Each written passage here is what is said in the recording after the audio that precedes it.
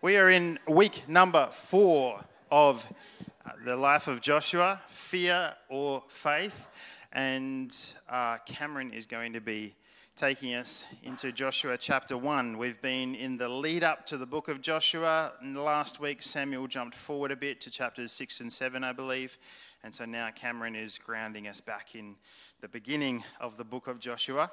And so Cam, I'm just going to come pray for you actually. And then Christine is going to read the word for us. So, Father, thank you for the word that you put on Cameron's heart for this Sunday morning. And we pray, Lord, that you would speak your word through him, to him as he listens and delivers. And we pray that you would open our hearts and our minds to receive the Rhema word that you, the personal now word that you would want to say to us this morning. In Jesus' name we pray. Amen. Thanks, Christine.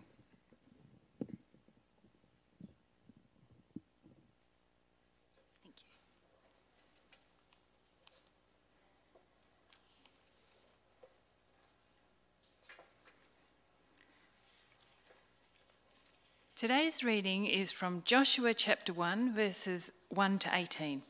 The Lord commands Joshua. After the death of Moses, the servant of the Lord said to Joshua, son of Nun, Moses' aide, Moses, my servant, is dead. Now then, you and all these people get ready to cross the Jordan River and into the land that I'm about to give to them, to the Israelites. I will give you every place where you set your foot, as I promised Moses.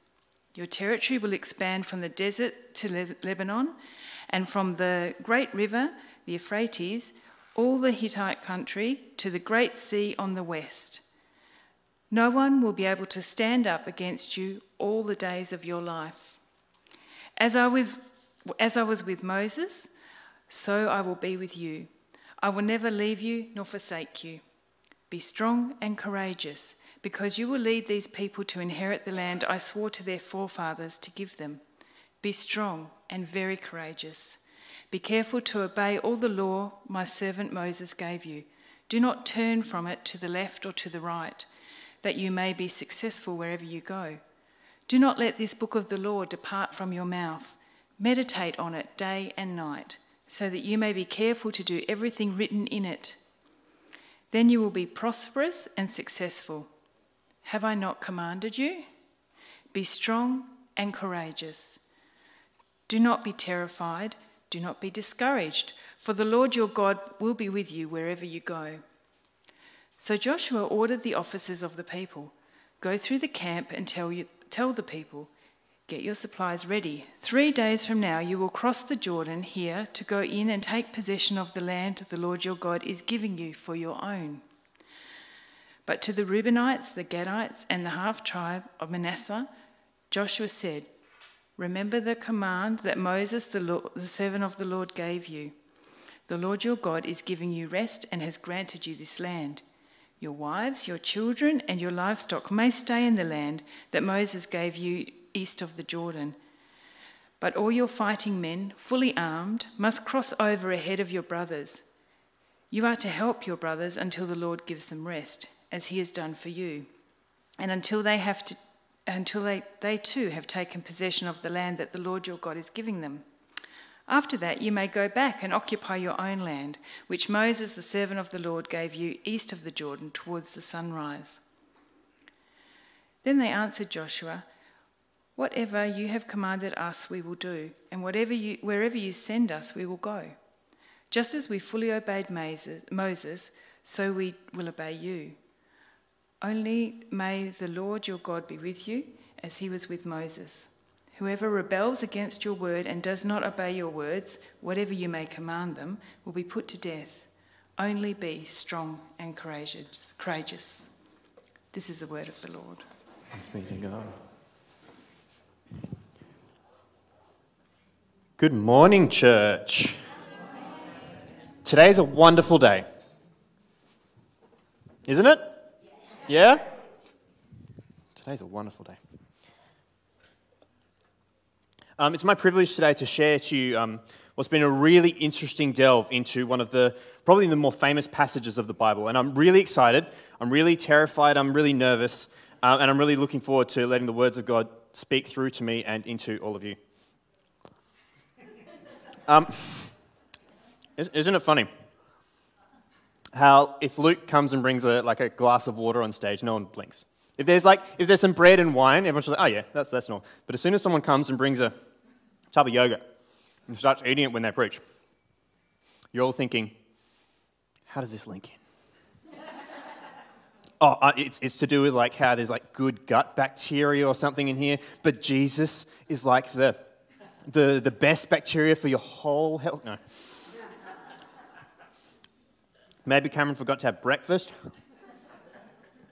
So when I was younger, we had this farmer's box thing where we would get now I'm getting yogurt on my beard. Yep. We had this farmer's box that delivered fresh fruit, veggies, that sort of stuff, and I think it started delivering yogurt at one point. And usually the yogurt's pretty nice. It was honey flavoured or blueberry flavoured. But there was one time when it was natural Greek yogurt. Now, I don't know about you guys, but natural Greek yogurt it's not nice. It tastes like health. It's up there with a handful of kale or cucumber water or something like that. And I was told by, I think, one of my parents, my mum or my dad, happy birthday, mum, by the way. I was told by them that this yogurt, it was probably my dad, this yogurt is really good for you. It puts hairs on your chest. Now, I don't know if when I heard that I was literally thinking, I don't think I was literally thinking, yay, awesome, if I eat this I'll get hairs on my chest. But part of me was thinking, okay, I should probably be eating this. It's healthy, it's good for me. And so I tried. And I tried to kind of eat it for a little while as a thing. I don't know I can't remember if I actually just ate it by the spoonful or I put it on Wheat Bix or something like that. But I did eat it for a little while, knowing that, number one, it's not very nice, but I know it's going to be good for me. I know it's going to do something good, hopefully, and we'll see. Okay, how about we begin now? So I thought I'd like to start off by sharing the three biggest things that I think Joshua 1 is all about. I'm just going to put this yogurt away. So, number one, it's not about Josh. Number two, encourage. And number three, Emmanuel. Obviously, this makes so much sense to all of you because you're all much smarter than me, so I should probably just stop talking. No, I'm going to keep talking. So, number one, it's not about Josh. Fun fact, the earliest record of the use of a nickname is about the 15th century. So, Josh... Poor old Josh, he has to stick with his weirdly 3-syllable name. Can you believe it? Joshua, 3 syllables for such a short name. He has to stick with that for a little while. The book of Joshua tells us the stories of the Israelites, their conquest of Canaan, and, of course, their leader Joshua, son of Nun. And this Joshua, he's kind of impressive. Some might even say more impressive than Moses, or even the new Moses. So let's just take a step back to kind of see what has brought us to that point. So when we've traveled through the first 5 books of the Bible. This is known as the Torah or the Pentateuch. Book 1 is Genesis, and I've put up here, so Genesis, it's also known as in the beginning. How cool is that? Just the name of the book in Hebrew is in the beginning. It saw the early exploits of humanity and the formation of God's holy people, the Israelites. Now, book 2, Exodus, in Hebrew it's called Names. The Israelites are in a bad place and they're in need of a savior. Along comes the hero of the story, and that hero is Moses. Yes, and if you've ever watched a TV show or a movie or read a book, you'll easily recognize that Moses is the chosen one. He's the main character. He's the one who's going to save the day. It takes a while, though. We get through Exodus and we make our way into Leviticus. We then go into Numbers and we go into Deuteronomy. What has changed? 4 books, 1 hero, and 1 main mission in mind: reaching and entering the promised land. How does that go? Well, Moses dies. And honestly, it's kind of a bummer. Having this glorious 5-part series ending on such a low note. But then we get to meet Joshua. And right from the get-go, we know that he means business. His first act is to tell everyone that the time has come, we're going into the land. And spoiler alert, they succeed-ish. So why am I then telling you that it's not actually about Joshua. I mean, he'll be conquering cities, he'll be crossing rivers, he'll be leading a great military force. He's arguably more successful than Moses. Well, it's because the earlier books of the Bible aren't about Moses either. The actual first thing that Joshua does in this chapter is not go to war, it's actually speak to God. It says after the death of Moses, God says to Joshua, he says, my servant is dead, Moses, my servant is dead. Now then, you and all these people get ready to cross the Jordan River into the land I am about to give them to the Israelites. I will give you every place where you set your foot, as I promised Moses. It's God calling the shots and leading Joshua where he wants him to go. God doesn't say, go and take the land. He says it's a gift for them. Joshua is a man, he's just a man, but he's a man who listens to and obeys what God is calling him to. Now, listening to God isn't like accidentally being tricked into eating healthy yogurt, but God does know what's good for us, and he does have a plan for us. And maybe the yogurt is just a small part in the grand scheme of getting a hairy chest. Joshua's instruction and obeying might seem huge and irrelevant to most of us, but God calls us to obedience in the same way, through little nudgings and reminders.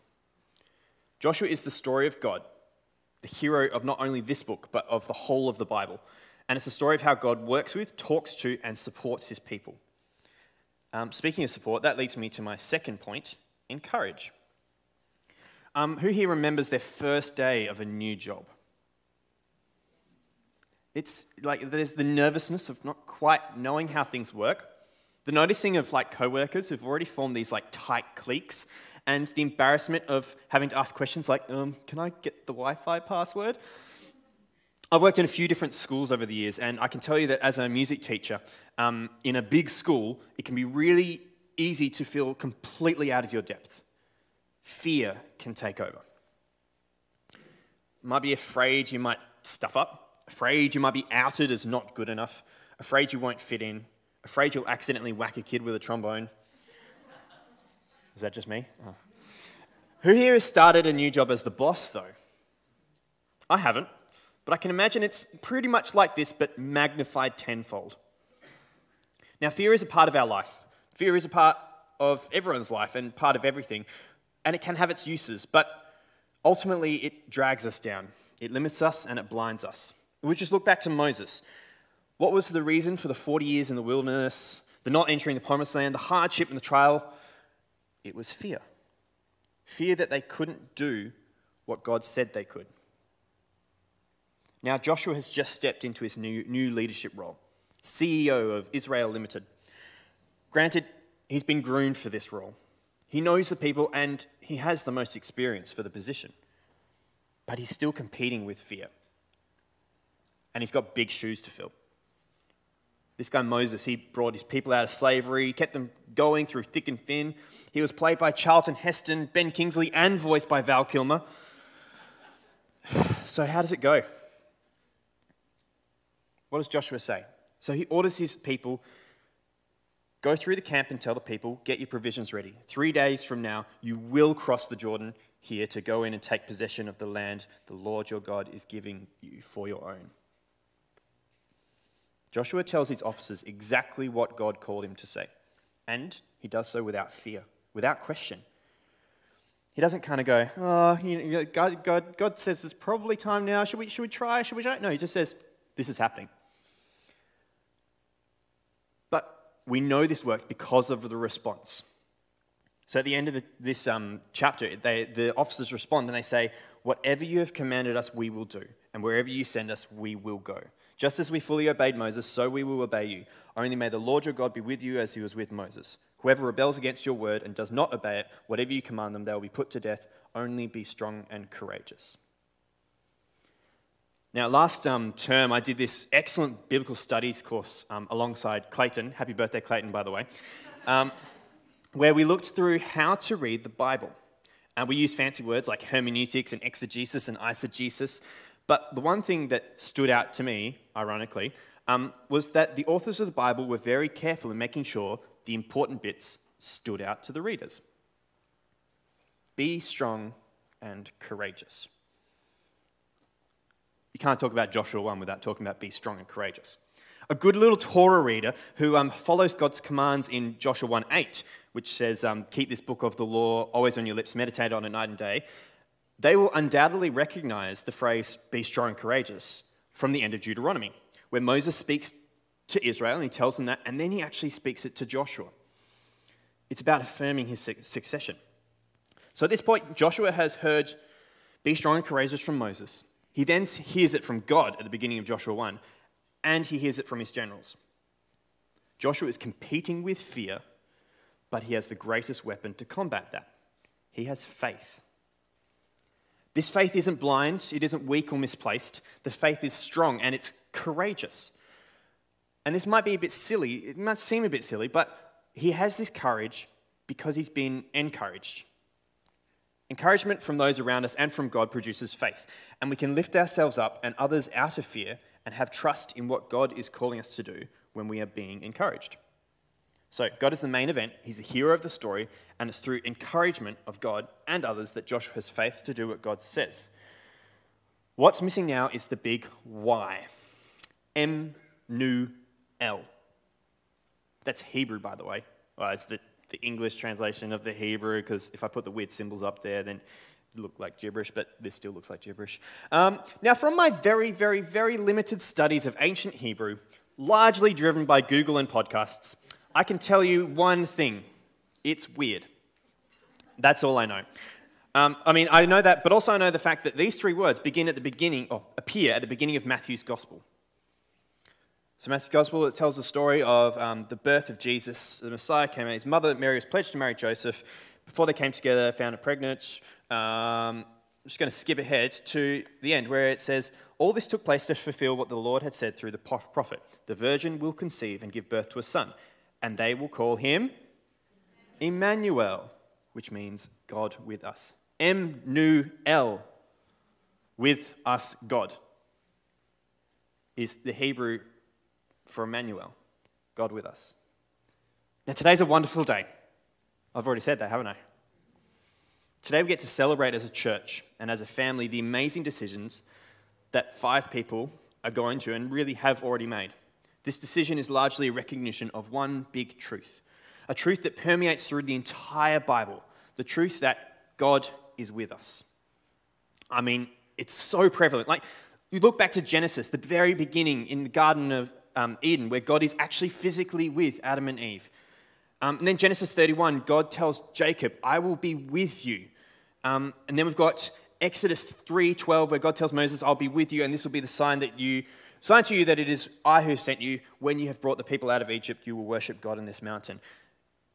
I could go on and on. There are so many moments of where God is with us, but it all comes to a big point and all points towards Jesus at the end of the gospel according to Matthew, in his ascension, where he fulfills the promise that God makes to his people. So Matthew 28:20. Surely I am with you always to the very end of the age. A few days ago, I was looking around home for some boxes that the Billabong Kids guys were going to use today, and I actually came across this necklace. You can all see it really clearly from where you are, right? There we go. Yeah, it's a nice little necklace. I got this like over 15 years ago, I think, as a present, and I haven't seen or thought about it in years. It was a sort of necklace that I thought was it was super cool. It was something that I would wear as a preteen or early teenager, and it's really cool. On the back, it's actually got a Bible verse that says, Joshua 1:9, be strong and courageous, don't be afraid or discouraged, for the Lord your God will be with you wherever you may go. I'd forgotten that for so long I had this verse around my neck. I would have read it countless times growing up, and it was a good reminder to a preteen Cameron that God is with me. Sometimes we need reminders, and as such, I've actually organised for all of you a little reminder. So on your chairs, you would have seen a couple of cards. If you didn't get one, don't worry, there's plenty at the back. My challenge for you is to hold on to one of those. Put it in your wallet, in your phone, on your car dashboard, wherever. Have it somewhere that you might come across it. It doesn't need to be stuck on your chest. It doesn't need to be kind of stuck on your glasses. You don't need to be able to see it all the time, but somewhere where you can come across it. And I hope that one day you come across it like I came across my necklace. Now, this card is not magical. It's not spiritual. It's nothing fancy. I mean, it's a little bit fancy. There's a little bit embossing. But hopefully it reminds you of God's promise. Hands up who got more than one card on their chair, though. Everyone. Yeah, I put at least 2 on every chair. Just as we need encouragement, we also need to encourage others.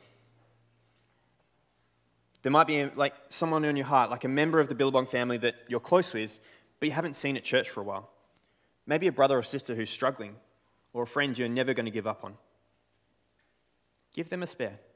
Give them your second one, but with no strings attached. They can chuck it in the bin. They can frame it on the wall. They can do anything they want with it, but it's the act of showing them that God is with them by giving it to them. And so are we. That might spark something amazing.